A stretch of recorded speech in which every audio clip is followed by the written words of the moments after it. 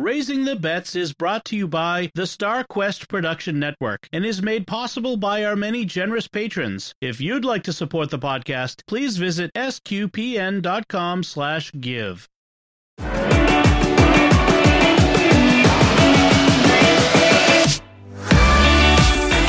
You're listening to Raising the Bets. We're a Catholic couple raising 5 kids outside of Boston. Join us as we share the joys and challenges of marriage, homeschool, and our adventures near and far as we make sense of the world and experience the best parts of our culture. I'm Don Bettinelli. And I'm Melanie Bettinelli.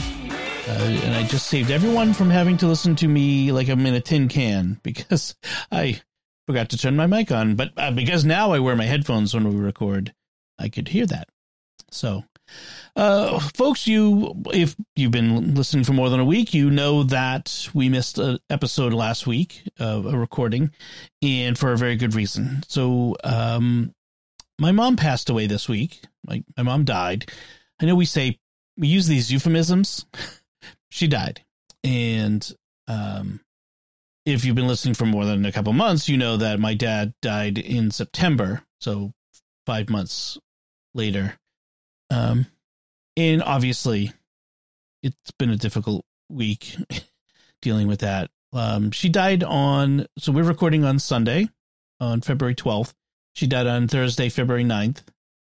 And, she's been in and out of the hospital from her nursing home for the past month, I guess, since December. Yeah. Yeah. Like a little more than a month. And finally they got released. She was in a couple different hospitals, a little time at the nursing home in between, and then back in the hospital. And now she went back to a different nursing home that was conveniently close to my sister's house, just a couple miles. So my sister could be there every day, which was much better than the one that was in downtown Boston, which was hard for everybody to get to.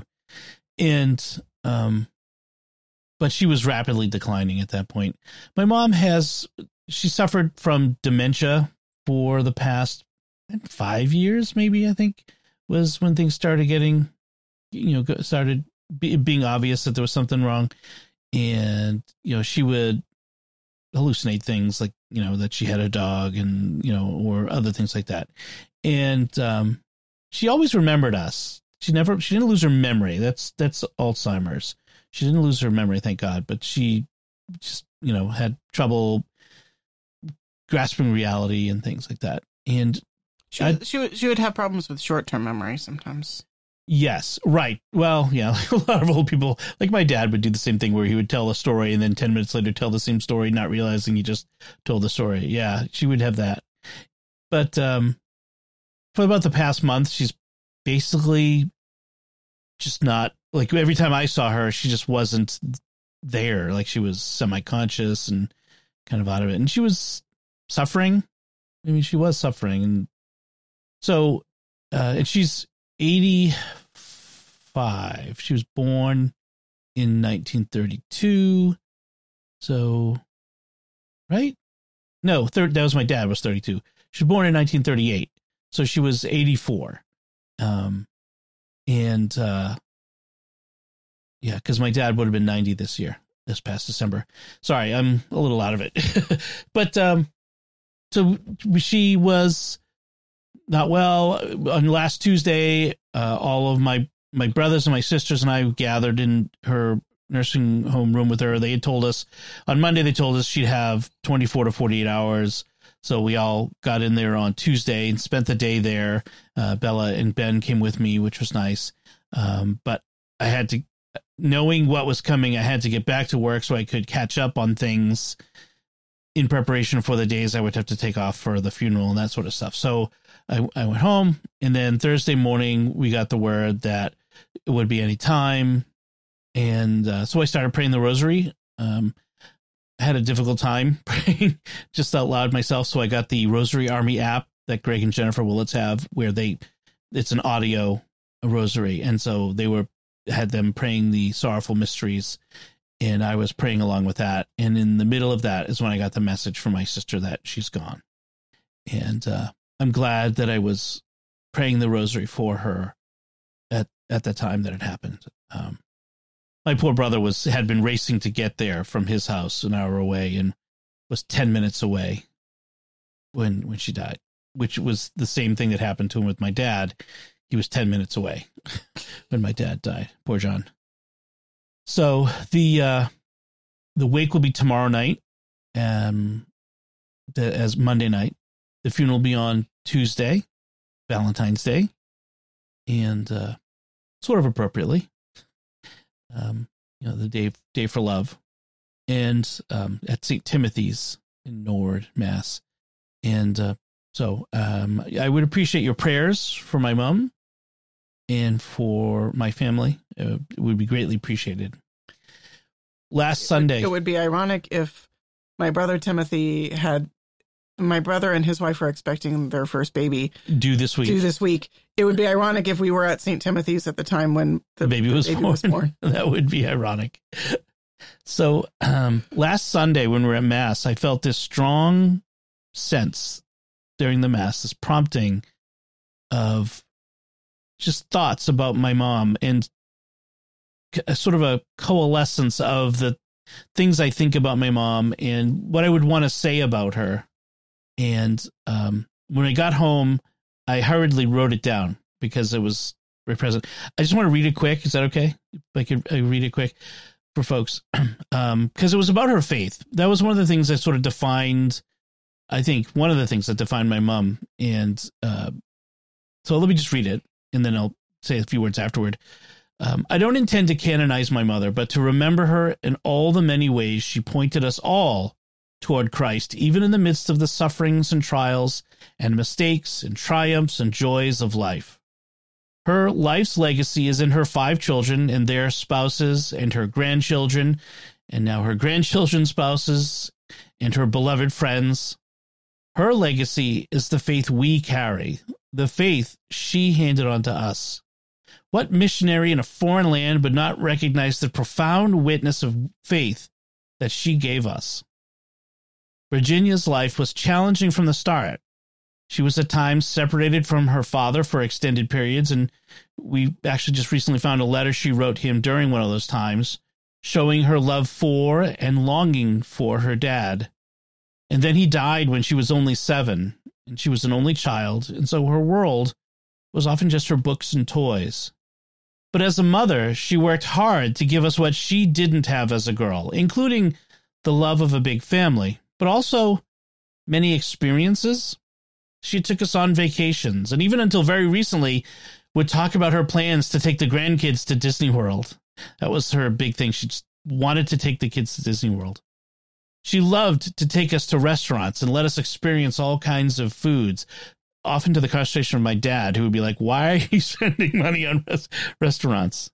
But she also understood the essential truth that comes from breaking bread together, that in gathering around the table, we bring love and find love. Around many tables, we experience not just food, but joy. I cannot count all the times that a meal was followed by an hour or more of laughter and stories. In fact, I would say one defining characteristic of our family is that in the face of life struggles, our response is often joy and laughter. And I think that's due to my mom. So that's what I wrote. And one of the things I was thinking about later on is that day on Tuesday when I was there with my brothers and sisters, is how often, even in the midst of keeping vigil for my mom as she passed, we had laughter. We were laughing about The Office, the TV show. We were laughing, telling stories and remembering funny times. And I think my mom, if she was aware of us, I think she would have appreciated that. My mom loved it when we would sit around and just tell stories and laugh. That's what Bella said. She said, I hope that Grandma was hearing all the laughter because that would have just made her really happy. Yes. And there will be tears. As this episode goes out on Tuesday, the funeral will have been completed. There will be tears between now and then, mine included. I've had tears already. But there will be laughter and joy as well as we remember. And I think that is part of her legacy, but also the legacy of her faith. I mean, I don't want to discount. She had 5 children, and all 5 of her children are solid, faithful Catholics. We are all, strong and deep in our faith. Faith is the most important part of our lives. And that is a huge deal. And that is her faith that she gave to us. And that's why I said, what missionary could claim more? I mean, she's not only her faith, not even just our faith, but all of her grandchildren and her, future great, or she still actually has great grandchildren. My niece Mary has kids, and it's just, she has this legacy, this flag she has planted for Christ at the head of this chain of, of a family tree that will descend from her, and that faith will be passed on from us to them, starting with her. And that is a big deal. So my mom wasn't a saint. She would never have claimed to be. She had her struggles and her faults and failings, but saints did too. But I'm not claiming her to be a saint like others. My hope and prayer is that she will, if not yet already be there, having done part of her purgatory here on earth, that she will soon be in the beatific vision with the saints and become one of them in the communion of saints. So I ask for your prayers for her, that we can celebrate that day together, someday together. So, yep, missing my mom. And it's been a tough couple of years for us. Someone on the Discord channel, the StarQuest Discord, asked me if I could talk about my strategies and methods of emotional resilience, how I remain resilient in the face of obstacles and struggles. And I'm like, I don't have anything to tell you. I don't have strategies. I just have my faith, and I struggle. I'm not going to tell you that I don't have doubts or struggles or pain, or sometimes I just feel like crawling up in the corner or, whatever. I have my family that I've got to take care of. I've got you all, the people that I serve through StarQuest, that I have, I feel an obligation to bring you the things that you all enjoy and that edify you and raise you up. I have God that I'm serving and my faith. I don't know if I'm emotionally resilient, but I just keep going forward. I keep my sense of humor about me. And I mean, that's about it. I mean, I frankly, I have a lot to learn about emotional resilience. I think. I don't think I do very well with it in general, just in private and personal. I could be doing better, but, yeah, it's been a tough couple of years, but we're hopefully we're coming out of it. I mean, I know it's trite to say there are people who have so much worse, but I look at it and see how blessed I am, because there is so much blessing in my life that the struggles and the pains do not seem overwhelming. And I acknowledge everybody loses parents. Everybody's parents will eventually die. We all will die. And so it doesn't shatter me, because, I mean, I'm lucky enough that my parents died after an extended life at very old age. My dad was nearly 90, and I got to be with them, and we had a good relationship. Not everyone gets that. And my dad died suddenly, kind of, I mean, he had a heart attack. He was 90. So it's hard to say that's sudden, but, we weren't anticipating anything, but he went to the doctor, was getting checked out, and keeled over. My mom, that was a long, slow process that we saw, and it wasn't sudden. And I was thinking all this week about the people in Turkey and Syria for whom, it was, in the middle of the night, buildings collapse, and then you've lost everything. I mean, that's suffering. That is tragedy. Or Ukraine, or South Sudan, or 10,000 places in this world where things are much worse. I just count myself blessed that I could have my mom near me, be with her, see her, pray with her. It's frankly the ideal way of things happening. There are people have it much worse. So I feel blessed in that. And I feel blessed by the prayers. I've received so many promises of prayers, and I felt the prayers, and I do appreciate it. So what we've been cooking? Just kidding. I'm just kidding.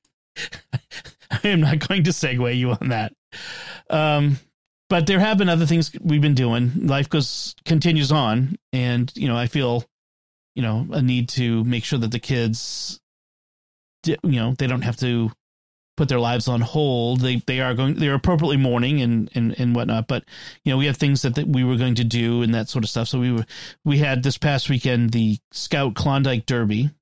And for the first time, all 5 of our kids were eligible to go. Unfortunately, Sophie didn't feel so well to go, so she ended up not going. But the other 4 went. So Isabella went with her girl troop, 13, and the boys went with their boys troop, 56. And Lucy went with her pack because she's a Webelow this year, and the Webelows are welcome to come. And so I've talked about the Klondike Derby before, last year and the year before, but just as a quick overview, each group has a sled. It's got runners. Huh? That they make, right? That someone has made. Sometimes the kids make it. Sometimes an adult makes. Sometimes they inherit it from a previous year. Yes, they inherit it from another troop. And so it looks like a dog sled. That's the idea. And oftentimes it's made from, like, the Lucy's, the one that they had was a red, what was it? The Metal and Woods, old Metal and Wood sleds, Red Rider, not Red Rider. That's the BB gun. Radio Flyer. Thank you. The wagon. Like the wagon, except the Radio Flyer sleds. They have the old fashioned metal runners. When you think of snow sled, this is the image you come to your mind. Okay, so built on top of it was this contraption with that you could put things in, like to hold stuff, and a place to hold it on the back, and then there's a rope on the front that the kids all pull it. And then someone stands at the back and steers it. Lucy's den, they have their name. Each group has to have a name, and her den is the Fabulous Flaming Frogs. That was the name they came up with. And so Lucy came up with the patrol or den cheer, which is "Watch Us Burn," which is so Bettinelli. All the adults got a kick out of it every time our kids our den did that. They did win best decorated sled. There were 700 people there, by the way. Wow. It was the largest Klondike in a long time. So the way it works is there's all these different stations that they have to go to throughout the day. They rotate through. And they have to pull their sled to every station. Exactly. And they have to do things like, pretend to do an ice rescue. They're not really in the ice. They're on a big field, but they have like someone who's out, pretend on a floating sled in the middle of the broken ice, and they have to toss them a rope and pull them in. Or the sled lift, where they have pulleys and they have to lift the sled off the ground. And the water carry, where they have to carry a 5-gallon bucket full to the rim with water and carry through an obstacle course with spilling as little water as possible. Fun. Yeah. And like there were different tasks depending on the ages. Like, so the older kids did some, the younger kids did others that they could do. And then there was the BB gun range, which was good. And Lucy being the dead eye again. It's good. Yep. It was good. And so, there's a lot of walking. we were all tired by the end of the day. And, every chance I took, I sat and read my book while they were doing their tasks. Yeah, Ben was still exhausted today. Yeah, they were all pretty tired. And at the end of the day, there's a big sled race where they do it by age group. So like the Webelows race against each other, and then the older kids race against each other. And I missed Lucy's race. Like, we got done early, and so I'm like, I'm going to go sit down in the van and just rest for a few minutes and read my book. And then when it's time for the race, I'll come over. And Bella comes over and goes, "So how did Lucy do?" I'm like, "What? I'm waiting for the race to start." "They're done." Oops, bad dad. They didn't. Yeah, they weren't going to come in close anyway. But but they won the best decorated sled. Bella's the three girls. So they only had three girls for their sled. I mean, some of the sleds, like the boys, they had like 20 kids pulling this one sled and doing all the tasks. But the girls, they got third place in one of the events, which is pretty good for just having three girls. So I think it might have been the fire starting one. In any case, it was a beautiful day. You know, it was cool. It was like 30s, low 40s, but brilliant sunny day, which was nice. Not as cold as it has been. If it had been last Saturday when we had -9, I'm not sure they would have held it. They might have canceled it. I think they might have canceled that. That's dangerously cold, even for scouts. Yeah, that was really brutal. It was -10 when I woke up that morning, and that's as cold as I ever remember it being around here. We had -9 10 years ago. I saw online. In my memories, where the one where I threw the boiling water in the air and it crystallized, froze before it hit the ground. Right. Anyway, so that was the Klondike. Sophie and I had a very quiet day at home. Yeah. We went to Whole Foods. Actually, she got a little second wind, and she was vacuuming when I got up because I wasn't up to give her screen time. So. And there was no one else to talk to. There was no one to talk to, so she just got out the vacuum and started vacuuming. That got you up. I wasn't really able to get back to sleep, but after you left, yeah, I just kind of lay in bed and read and hoped I would fall asleep and didn't. Right. Yeah, but quiet day. You guys even washed the kitchen floor. Yeah. So Sophie vacuumed the living room and dining room and hall, and I think the bathroom too. And then when I got up, I asked her to vacuum the kitchen, and then the two of us scrubbed the floor. Should get her Home Alone board more often. Right? Kidding. So that's good. All right. And one thing is, they did have a court of honor for the scout troop a couple weeks ago that we missed because the kids were sick. We were like all sick, so we didn't go to that, unfortunately, which is the second court of honor we've missed. We've really got to get to one of these courts of honor so that they can get their rewards and their merit badges and their ranks. And anyway, so let's talk about food. Coincidentally, that involves a court of honor. It's a potluck. It was going to be a potluck dinner, and I was planning to bring pork ribs. I had this recipe for indoor barbecue ribs. So I prefer to obviously make them on the smoker, the outside, and they come out really well that way. But around here, I know there are some people who will go out and use their smoker in 20-degree weather or whatever, but it's really hard when it's that cold to keep the smoker at temperature, and you got to be better at it than I am, and I'm not good at it yet. So when I came across this recipe for indoor barbecue ribs, I'm intrigued. So it takes the St. Louis spare ribs, and you brine them overnight. This was brine them for up to 4 hours. I think it is at least an hour, but up to 4 hours in water, salt, sugar, and liquid smoke. So that little thing you can get of liquid hickory smoke at the grocery store. You put that in there, and that's what gives it the smoky flavor. That's what's supposed to give it the smoky flavor. And then oven rack, 275 degrees. I ignored the rub and the barbecue sauce recommendations here. They have you make a rub and a barbecue sauce, a very simple rub of pepper, garlic, and cayenne pepper and salt. I got out my what was it called? Memphis Dust. It's a recipe of a pork rub from, his name is Meathead something or other. Probably not his real name. Not the name his mom gave him. You don't think so? No. I don't think so. Let me see. Memphis Meathead's Last Meal Ribs. Oh, that's a different recipe for ribs that he does. Meathead's Memphis Dust. AmazingRibs.com. What is Meathead's name? He's a barbecue Hall of Famer. Oh, come on. Just trying to. Meathead Goldwyn. Maybe it is his name. Maybe he changed his name. Anyway, he's a famous, barbecue guy. And this Memphis Dust recipe really makes a really amazing rub. It is actually really good. And so I use that as the rub on these ribs. And then for barbecue sauce, I just use Sweet Baby Ray's from the grocery store. I didn't want to go to all the trouble of making barbecue sauce because it was like during the day while I was working. So I didn't want to go to that extra effort. So the ribs themselves, they go in the oven. 275 on a rimmed baking sheet. Then, and you just roast them for 2.5 hours. Then you brush the meat with a sauce, the ribs with the sauce, and then put it back in the oven and roast it for 2 to 2.5 hours longer until it's tender. And then you take it out, brush it with more sauce, and then tent with foil and let rest. And then you just cut it up and eat.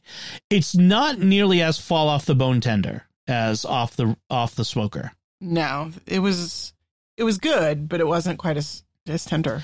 But it was really tasty. Like, yeah. I'm super excited to have this recipe because it means we can have ribs more often.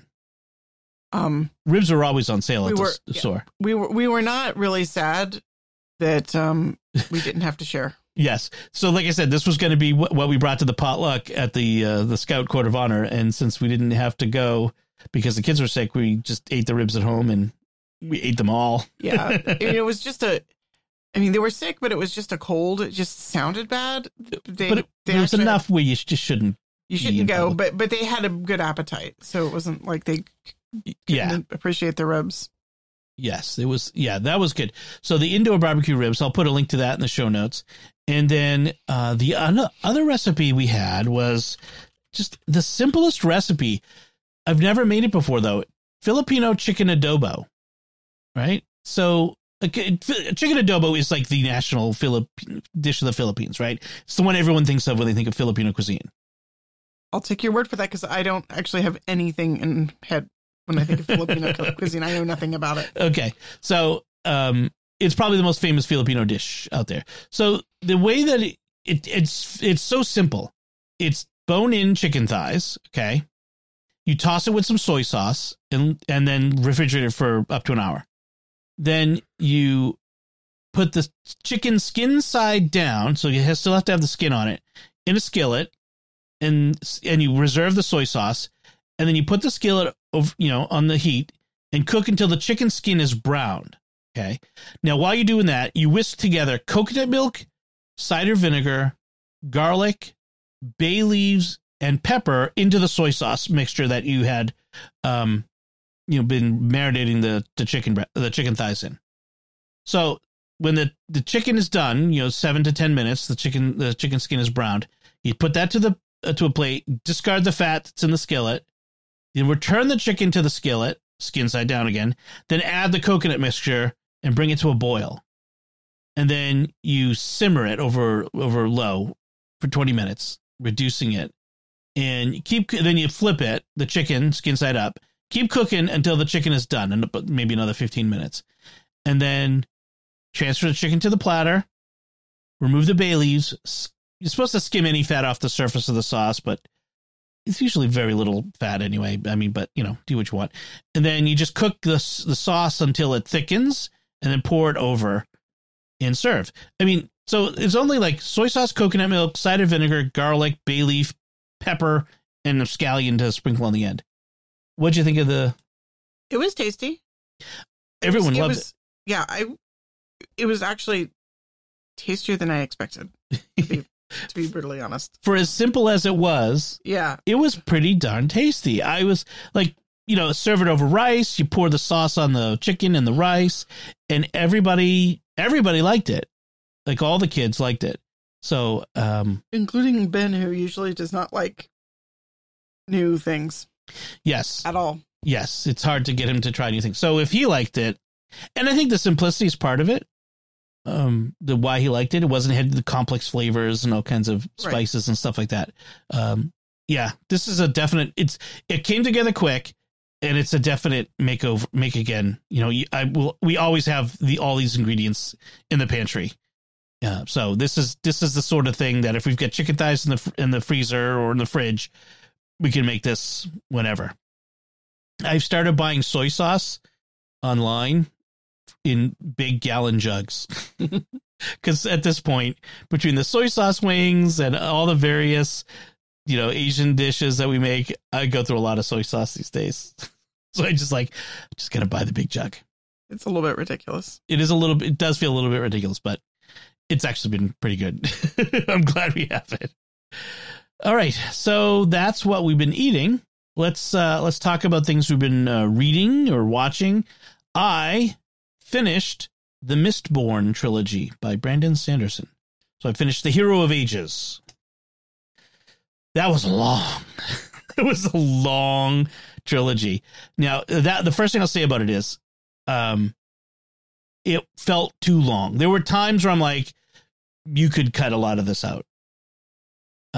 However, it was a really interesting meditation or musing or philosophizing about religion, the place of religion and faith, and trust. It was a complex story. There were lots of things that seemed to be throwaway things from the first book that were vital clues to the ending. And Brandon Sanderson's Mormon, and you could really see the fingerprint of Mormonism, the thought in Mormonism in this, the way it approaches religion and humanity and good and evil and dualism and some things like that. You could really see that in there. Not so much that it was, annoying or difficult to read as a Catholic or anything like that. But if you know anything about Mormonism, you can see its fingerprints in the way he sees things, and the way he approached it. And it really does.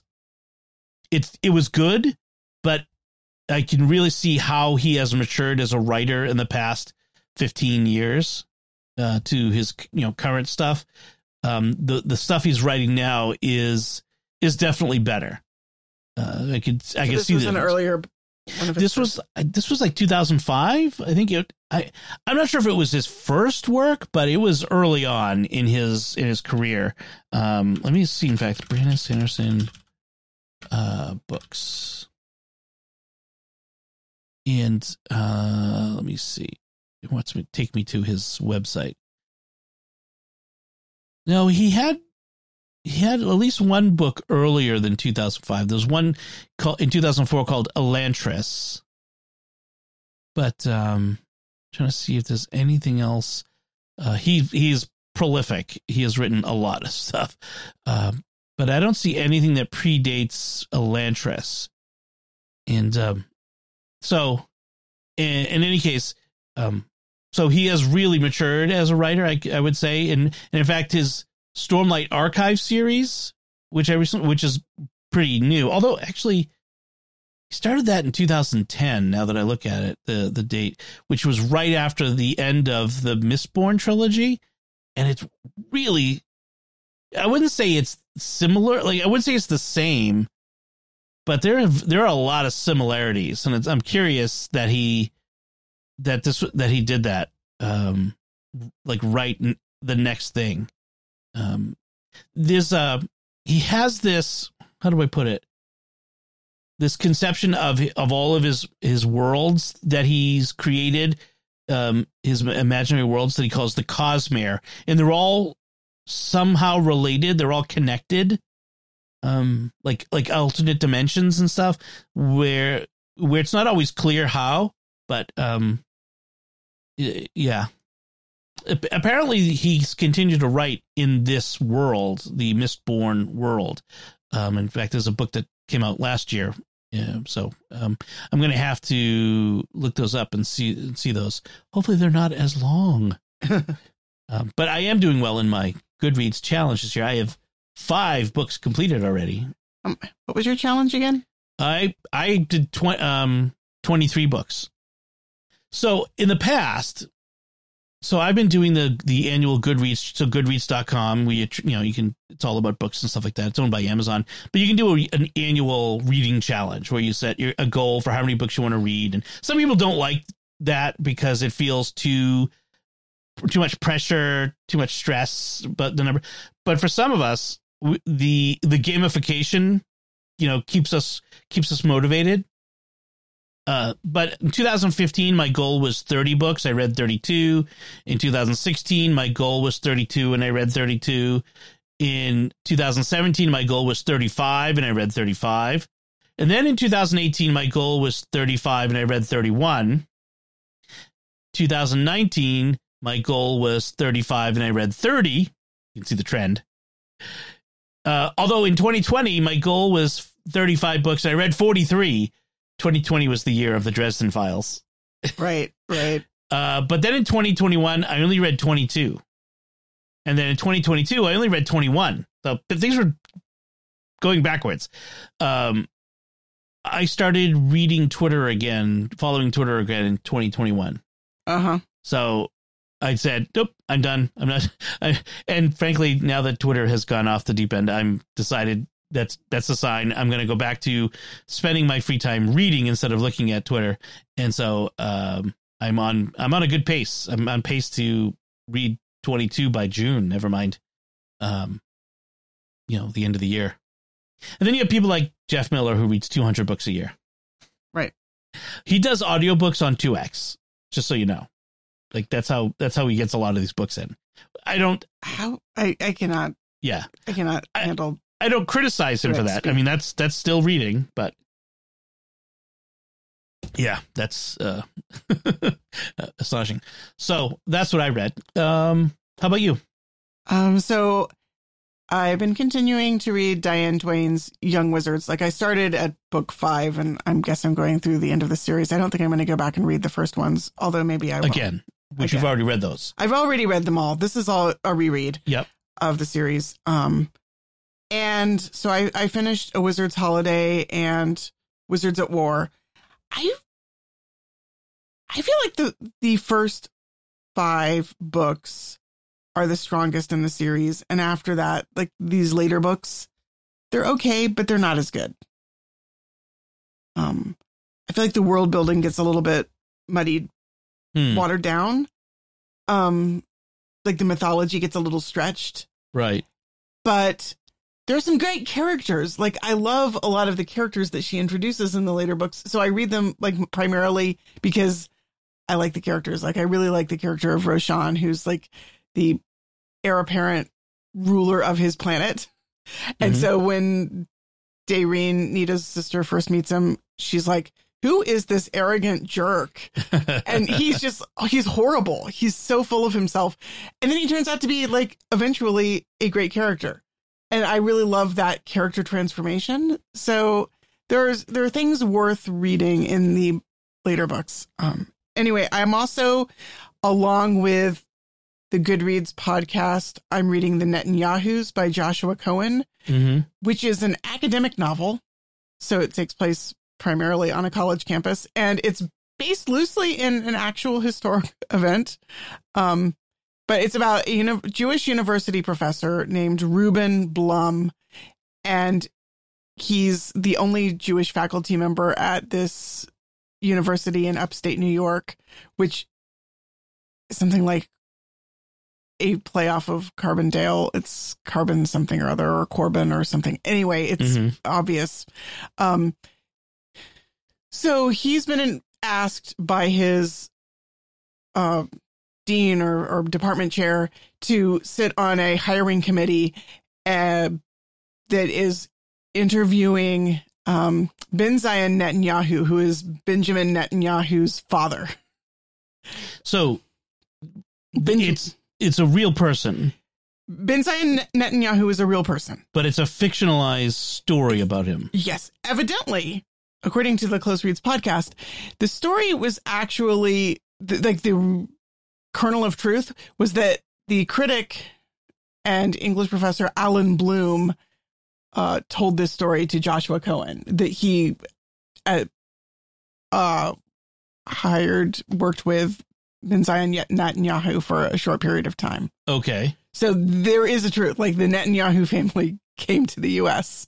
and was hired by an American university, one of the Ivies. I forget which one. Okay. So it's very much a Jewish novel. It is a novel about Jewishness, and it's very funny. Very, very funny. Basically, the hero, the narrator protagonist, is very secular. He's not really practicing his faith. He's like he's a historian who focuses on tax, like the history of tax law and taxation. And his wife, there's like all these layers of like his wife's family are more upper class and his family is more working class, and his parents are much more like faithful, practicing, like they won't come for the holiday because there's no synagogue in his town. But the really funny bit so far has been with he's getting letters like of recommendation. The funniest letter of recommendation is in chapter 5 when this professor from the university in Israel is writing saying, I really can't recommend him. He's horrible, but please take him off our hands because we really just want to get him out of the country of Israel. It is so funny. Just like, I have to be truthful because I couldn't live with myself if I didn't tell you the truth, but please take him anyway. What would you do in my situation? And do they do take him? I think they do. That's so funny. I mean, I'm on chapter 7. I haven't got that far into it, but so far, funny. Good. All right. So, and then you're working on a whole bunch of stuff that you're in the middle of. Lots of stuff. It's sort of a February thing, like this sort of doldrum you get into, you know, whether it's things we're watching or things we're reading. Although I'm not in a doldrum, but, you know, other people seem to be. Other people. I'm reading a lot. I'm not making, because I'm reading so many things, I'm not making headway, finishing things. Yes. Other than the Young Wizards, which are my, like, it's late at night and I'm too tired to read any of my more serious books. So I'm going to read. Yeah. I cannot read multiple books at once. That's so funny. When you were in school, you did though, right? Did I? I mean, textbooks or like nonfiction or like novels? I never read like more than one novel at once. Really? Like you weren't like reading a novel for your English class plus like one that you were reading for yourself? No. I mean, let's be clear. I didn't like when I was taking college level English, I did all that at a community college at night school. And so it was not heavy lifting, and I probably was able to just read whatever the heck I wanted. Because I expressed interest in reading, which not a lot of the community college kids were. So I would say, can I just read The Lord of the Rings? Sure. Oh, yeah. If you're interested in that. I did that a lot. That's probably why I never read The Great Gatsby. Probably. Or Moby Dick. Mm. My education was woeful. The deep irony. The deep irony that I married you. Yes, you ended up with me. I read lots and lots and lots of things. I just didn't read the things I was supposed to. Right. So, moving on from books before I dig my hole any deeper. Let's talk about things we've watched. So last time I talked about that, I was watching the TV show The Last of Us on HBO Max, which everybody seems to be talking about. It's a zombie movie. Zombie show. Except they're very like adamant that it's not a zombie show. Well, it's not. There are zombies in it, but it's not like all about the gore. They're adamant. I read an article. They're adamant that they're not zombies. They call them the infected, and like nobody on the right cast and crew are allowed to refer to them as zombies. Of course, they're people who are infected by a mind controlling parasite. Right. But yet this is the irony, is that they act like stereotypical movie zombies. Right. Well, I guess the distinction is zombies are reanimated dead bodies classically, whereas these are people who are alive. They're not dead, but who are completely under the control of a mind controlling parasite, which I think makes a little bit more body horror when you think about it. I mean, but that actually gets closer to the original Haitian like zombies who were not actually. They weren't actually dead. Well, they're under mind control drugs. Well, yes, yeah. I mean, they under some understandings, yes. Some of them were just under mind control drugs. Some of them were thought to have died and been brought back. That was they were thought to, but I think that medical science has pretty much agreed that yes, it was just mind control drugs. Jimmy Akin's Mysterious World had a 2-part series on right. Haitian zombies. Right. Yeah. So anyway, The Last of Us. So you decided to jump in. Yes. So I rewatched the first 2 episodes. This is not the show I want to watch by myself alone at night, which is when I watch shows, because it's way too scary. I need you there. Otherwise, I will not end up watching it. Yes. So, and even with you there, part of me is going, why did I agree to watch this? Why did I want to watch this? This is really scary. I mean, there's only so much infected in the first couple episodes. It's not the scenes with them. It's the scenes when you're waiting for something to happen. That's what gets my heart racing and my blood pressure. It's not when the actual zombies are on screen. It's waiting. Infected.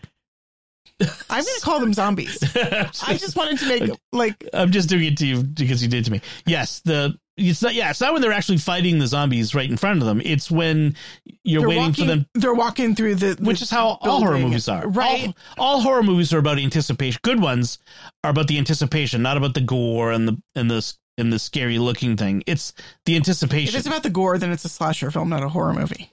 Right? Okay, sure. Yeah. I would. Yeah, you're right.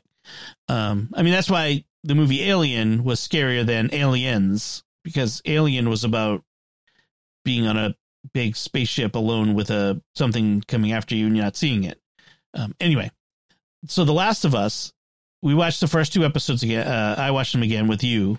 One thing I've realized, because if you remember, I talked about it, the first 2 episodes take place in Boston, and I'm trying to figure out where in Boston this quarantine zone is supposed to be. And I figured out it's actually at least contains some of Boston's North End, because they have this scene where the government is executing people who have committed crimes, and there's a sign for North Square.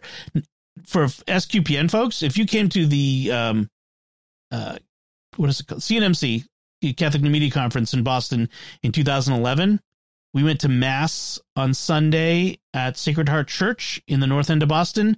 That's North Square. So you actually were there. So you, although they're playing really fast and loose with Boston geography. She snuck into a mall, quote unquote, in the quarantine zone. I'm like, there is no mall anywhere near the North End of Boston. Well, we were trying to figure out their path as they're walking through the city, and we're like, how did they get from there to there to there? They got to the there? North End, to South Boston, to the Southeast Expressway. Yeah, they were. I mean, it looks like futuristic demolished Boston. They did a good job with that. Like it very much feels like Boston and looks like Boston, but it's the path that they follow is all over the place. There's nobody sat down with a map and traced out a reasonable path through Boston. Yeah. No. So that's small potatoes. I do want to mention that between the last time I talked about this and now, they had the 3rd episode, which is much talked about, and there's some content in that some may find objectionable. I will watch it with you. It'll be okay. I mean, it's not, but I don't want to, I don't want to spoil it. Right. You'll be fine. You'll be okay. But I know that some people were kind of upset by it. So, but you'll be fine. It's nothing that you have to worry about. We'll talk about it later. Yeah. But, yeah, we're behind though. We have to catch up because there's 2 more episodes to come out, and I'm like, well, if it were just me, I would have already watched them. Right. Now another one, I must have. Another one came out this week, but maybe not tonight because it's the Super Bowl. Maybe that's why it came out earlier this week. So, in any case, we got to get caught up. Yeah, I'm not really watching anything else though. I'm watching my regular shows that I watch. I watch SWAT, and I watch. What else do I watch? I watch the stuff for Secrets of Star Trek and Secrets of Doctor Who, obviously. I watch those. And I've been watching Stargate SG-1, which I'm really enjoying. I haven't watched Stargate since it was first on, so in a couple decades. So I really remember how much I love that show. I remember why now. We watched The Rookie. That's what you and I have been watching that. And we watched The Bad Batch, which we're going to talk about in a second. The other thing I've been watching is I continue to watch Willow. And boy, does that feel like, it feels a lot like Xena Hercules style mythology. Modern people in an ancient setting or a fantasy setting. I'm not, I mean, there's nothing objectionable per se about it. It's just, it's not that good. It's sad to say. But anyway, okay. So The Bad Batch. Right. I actually really enjoyed it. They released 2 episodes this week. And so we watched those back to back with the kids. Mm-hmm. The first of those 2 did not have the Bad Batch in it at all. Right. Not a single appearance of any of them. There were familiar characters from Star Wars, but from Rebels. Clone Wars. Well, in prequels, I mean, Senator Organa. Right. He was in it. And Rex, who is from Clone Wars, the series. Right. And also from the prequels, but he had a small role in the prequels.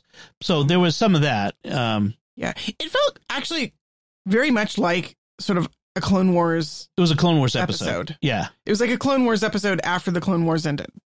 Right. The characters were basically. And in fact, that's what we were talking about before we started, is how much the Bad Batch feels like a continuation of the Clone Wars series. Right. Like they're really interested in telling is the story of what happens to the clones. When the war is over, the Empire is here. How do we get from an army of clones to an army of stormtroopers? Yeah. And the clones who the Clone Wars show made us care about as people. Like the Clone Wars who were good people showed us like that.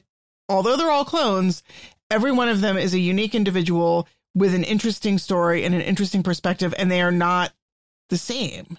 Right. They're not just robots, they're not droids, they're people. And how do we, and what happens to these good people who were programmed to kill the Jedi and to turn on the Republic and create the Empire? And what happens to them when their utility to the Empire is done? And where have they all gone by the time A New Hope starts? Right. These are all questions that I'm hoping Bad Batch will answer. We'll see. Right. I'm liking that about it. I'm liking that they're kind of pushing forward and exploring more about the characters, and more of the story. They're sort of filling in the gaps and taking chances. I mean, they're doing things. They're not just by the numbers. Like some folks were complaining that the first few episodes of this season were sort of like episodic and they felt like filler, like the mission of the week that wasn't advancing the overall story arc. Although 1 or 2 of them did, like the one with Crosshair did. I felt like they did feel like they were kind of filling in, but I'm kind of also expecting that we're going to come back to them and see that they were laying some important groundwork for later stories. Right. And it's a long season. There's like 20 episodes, which is fairly long for a modern streaming series these days. So they get time. Right. And the Clone Wars like often had episodes where they just kind of took a little side trip. All the Jar Jar ones, basically. Right. But there were quite a few that were just exploring the world and exploring the characters, but not advancing the overall plot. Yeah. No, that's true. So I think, it's really enjoyable. And it feels complex for an animated show. I mean, this has always been the what we say about the Clone Wars was the same thing. Is it started as a kid's show, but it really became, a show that may be animated, but it has complex storylines and characters. And frankly, made the prequels better for telling that story, better. So, it's fascinating to think about the possibilities and where they're going to go. We know where things end up. We know where A New Hope begins, right? How do we get there? And that's the question that they have to answer, is how we get to A New Hope or to Rebels or to, whatever to not Andor, Rogue One. That was the other one. Like, how did we get there? So the Bad Batch. So let's finish off talking a little bit about this week's gospel readings. This was the interesting one where Jesus steps up and says, in the gospel, Matthew 5:17-37, I've not come to abolish the law or the prophets. I've come to fulfill it.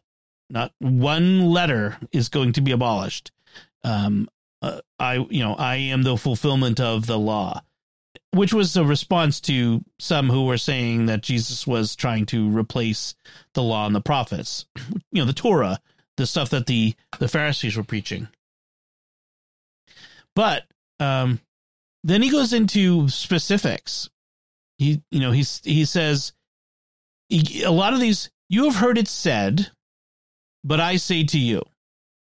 Right. Which is kind of similar to some things he says around the Beatitudes. This is what you were told before. This is the minimum. I'm telling you, you must do the max. When we were doing the Bible study, remember the years ago, the Bible study, the min-max. That's what I always talked about, was the min-max. And the minimum is, you shall not kill. And whoever kills will be liable to judgment. But I say to you, whoever's angry with his brother will be liable to judgment. I mean, that's changing the bar. And then he talks about adultery and lust, and he talks about divorce, and then false witness. And the deacon at Mass today, Deacon Paul, he was talking about how it basically boils down to the big sin is killing, right? Don't murder someone, okay? But being angry with your brother is a step on the path to murder. Right. Like, what gets you to the point of wanting to kill someone? You start off by being angry with them. That's right. The first step on the path to killing, which actually made me think about the show that we watched, Inside Man. Because that was sort of the thesis of that show. If the show could be said to have a thesis, is everyone is a potential murderer. Everyone has the capacity for evil in their heart. I mean, this is part of the broken nature of humanity, right. The original sin. And so Jesus is, it was really straight up, like, this is what Jesus says. If you are angry, you're stepping on a path. You're heading down that path towards maybe not going to kill them, but you're anger leads to hate. Hate leads to suffering. Right? I mean, Yoda wasn't wrong. Right. So what's the decision that leads to killing, or what's the decision that leads to adultery? It's when you start to look at somebody who's married to someone else, or you're married while you're married, your eye starts to wander. Then that's a step. Right. And what Jesus is saying is we need to not even take that first step. Right. If you're married and you flirt with somebody who's not your spouse, that may not be adultery, but it's certainly not. It's not virtue, and it's not fidelity. It's not fidelity. It's vice and heading towards sin. And vice and sin comes out of a habit. You start doing things. Virtue, likewise, comes out of a habit. You build up virtue, but you also build up sin, proclivity to sin, sinfulness, or the occasion of sin, which is the classic term that we use in Catholic morality, right. Is if you keep putting yourself in the occasion of sin, you will sin. Right. If you choose to entertain violent thoughts, you're setting yourself onto walking the path of violence. And the more you do that, the more you become a violent person. Right. Like we say, the person is not the sin, but if you continue to give yourself to it over and over again, it becomes much more habitually your nature, and not just a thing that you do, but a thing that you are doing, a thing that you become. Right. You become a murderer or an adulterer. But then the deacon also said that we also have the ability then to choose to follow the commandments, to choose love. And the more we do that, the more we set our feet onto the path of virtue and love, the more we became a person who is virtuous, a person who is righteous, a person who loves. Right. Jesus says in the gospel, whoever breaks one of the least of these commandments and teaches others to do so will be called least in the kingdom of heaven. But whoever obeys and teaches these commandments will be called greatest in the kingdom of heaven. The path, like just, it's only a little sin. You know, it's like, it's only a little bit of vice, only a little bit of lack of virtue. Sure. And maybe it's not sin yet, but you're headed there. You know, sin is something you will it. It's grave matter. You know, it's grave matter and you will it. You do it intentionally with your free will. So, you know, it may not be a sin to look at someone else. Maybe, I don't know, maybe Jesus is saying it is, but it's certainly not fidelity and that you're going in the wrong direction. I also like the way he pulled in then the first reading and talking about wisdom. What is wisdom? Yeah, what is wisdom? Right. And then I have to mention that he formed his homily around one of our favorite shows from a couple years ago, The Queen's Gambit. The Queen's Gambit, yeah. Which she had wisdom about chess, but that was about it. Yeah. He didn't really mention that her other life choices were not wise. Right. In fact, she frequently is heading down the paths of vice and sin. Yeah. But he was making the point about how she learned chess, and each step forward, you know, she learned more and became wise in the ways of chess, which led to the path of victory. Right. What did you say was the definition of wisdom again? Was wisdom is experience becoming understanding? So it's knowledge of what is true and right, coupled with judgment on how to act. Right. So it's not just, wisdom is not just knowing, like knowledge is knowing what's good, right, knowing what's right. But wisdom is knowing what to do with that. Is also the judgment on how then to implement that, how to choose, how to decide. Right. You can have lots of book learning, but if you don't know how to apply that, you're not wise. You're just smart. Right. You're knowledgeable. Yeah. So, yeah, it was very good.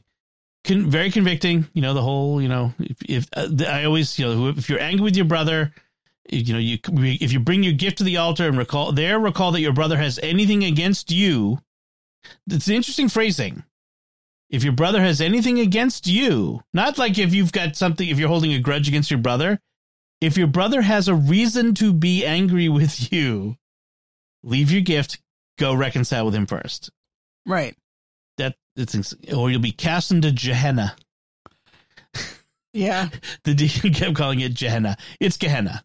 It's a hard G, but it's okay. I'll give him that. Yeah. Really good this week. Yeah, I kind of feel like there should be some pronunciation guidelines given to to deacons. Deacons and lectors. Well, they actually have them. There's a book. You get a workbook as a lector. You're supposed to read it, and it's supposed to give you hints on how to pronounce things and stuff. I don't think most lectors don't look at it. Why not? Because, you know, you're just going to read it, right? Like we have one lector at our parish who he's got a very strong accent, and he's like a Boston accent, and he very often mispronounces things. I also wonder if he's dyslexic because he just sometimes mixes things. Just like doesn't really read, like he reads the first syllable of the word and then guesses at what the word is going to be, and he often guesses wrong. It makes for some interesting readings. One of our kids is dyslexic, so I spend a lot of time with dyslexic reader recognizing the patterns of like reading the first bit and then guessing as to the rest. Like this happens a lot. So it kind of feels like he's very the reader is a good reader. He's competent, but when he gets to those big words, those hard words, he just kind of takes a stab at it rather than sounding it out. Right. Which it's clear he hasn't read it in advance to figure out what it actually says. Right. If you're a lector, read ahead of time. Read aloud ahead of time. Actually, that's one thing I always did, was I wanted to make sure I read it aloud so that I heard myself saying the words. It's too easy to kind of lead your way through a reading in your head. Yeah. You got to say it aloud so you know, like, oh, wait, I'm going to stumble over that. Yeah, you got to hear it in your voice. I do that with Mysterious World, because we often, with Jimmy, he often has big, long words and foreign language words, and I have to, like, sound it out ahead of time. And even then, so many bloopers. There's so many times where Jimmy has to stop me. He's like, okay, start again. You stumbled over that one. Just start it again. I'm like, okay. Sorry. It's like, it's okay. We should make sure Isabella practices, since she's going to read one of the readings on Tuesday. She's reading one of the readings at my mom's funeral from Wisdom. I'm gonna have to print that out, give it to her, make sure she reads it aloud to herself. All right, that should do it. We'd like to take a moment to thank our patrons who make it possible for us to create Raising the Bets, including Stephanie D, Juana L, Randall B, Adam H, and Philip M. Their generous donations at sqpn.com/give make it possible for us to continue Raising the Bets and all the shows at StarQuest.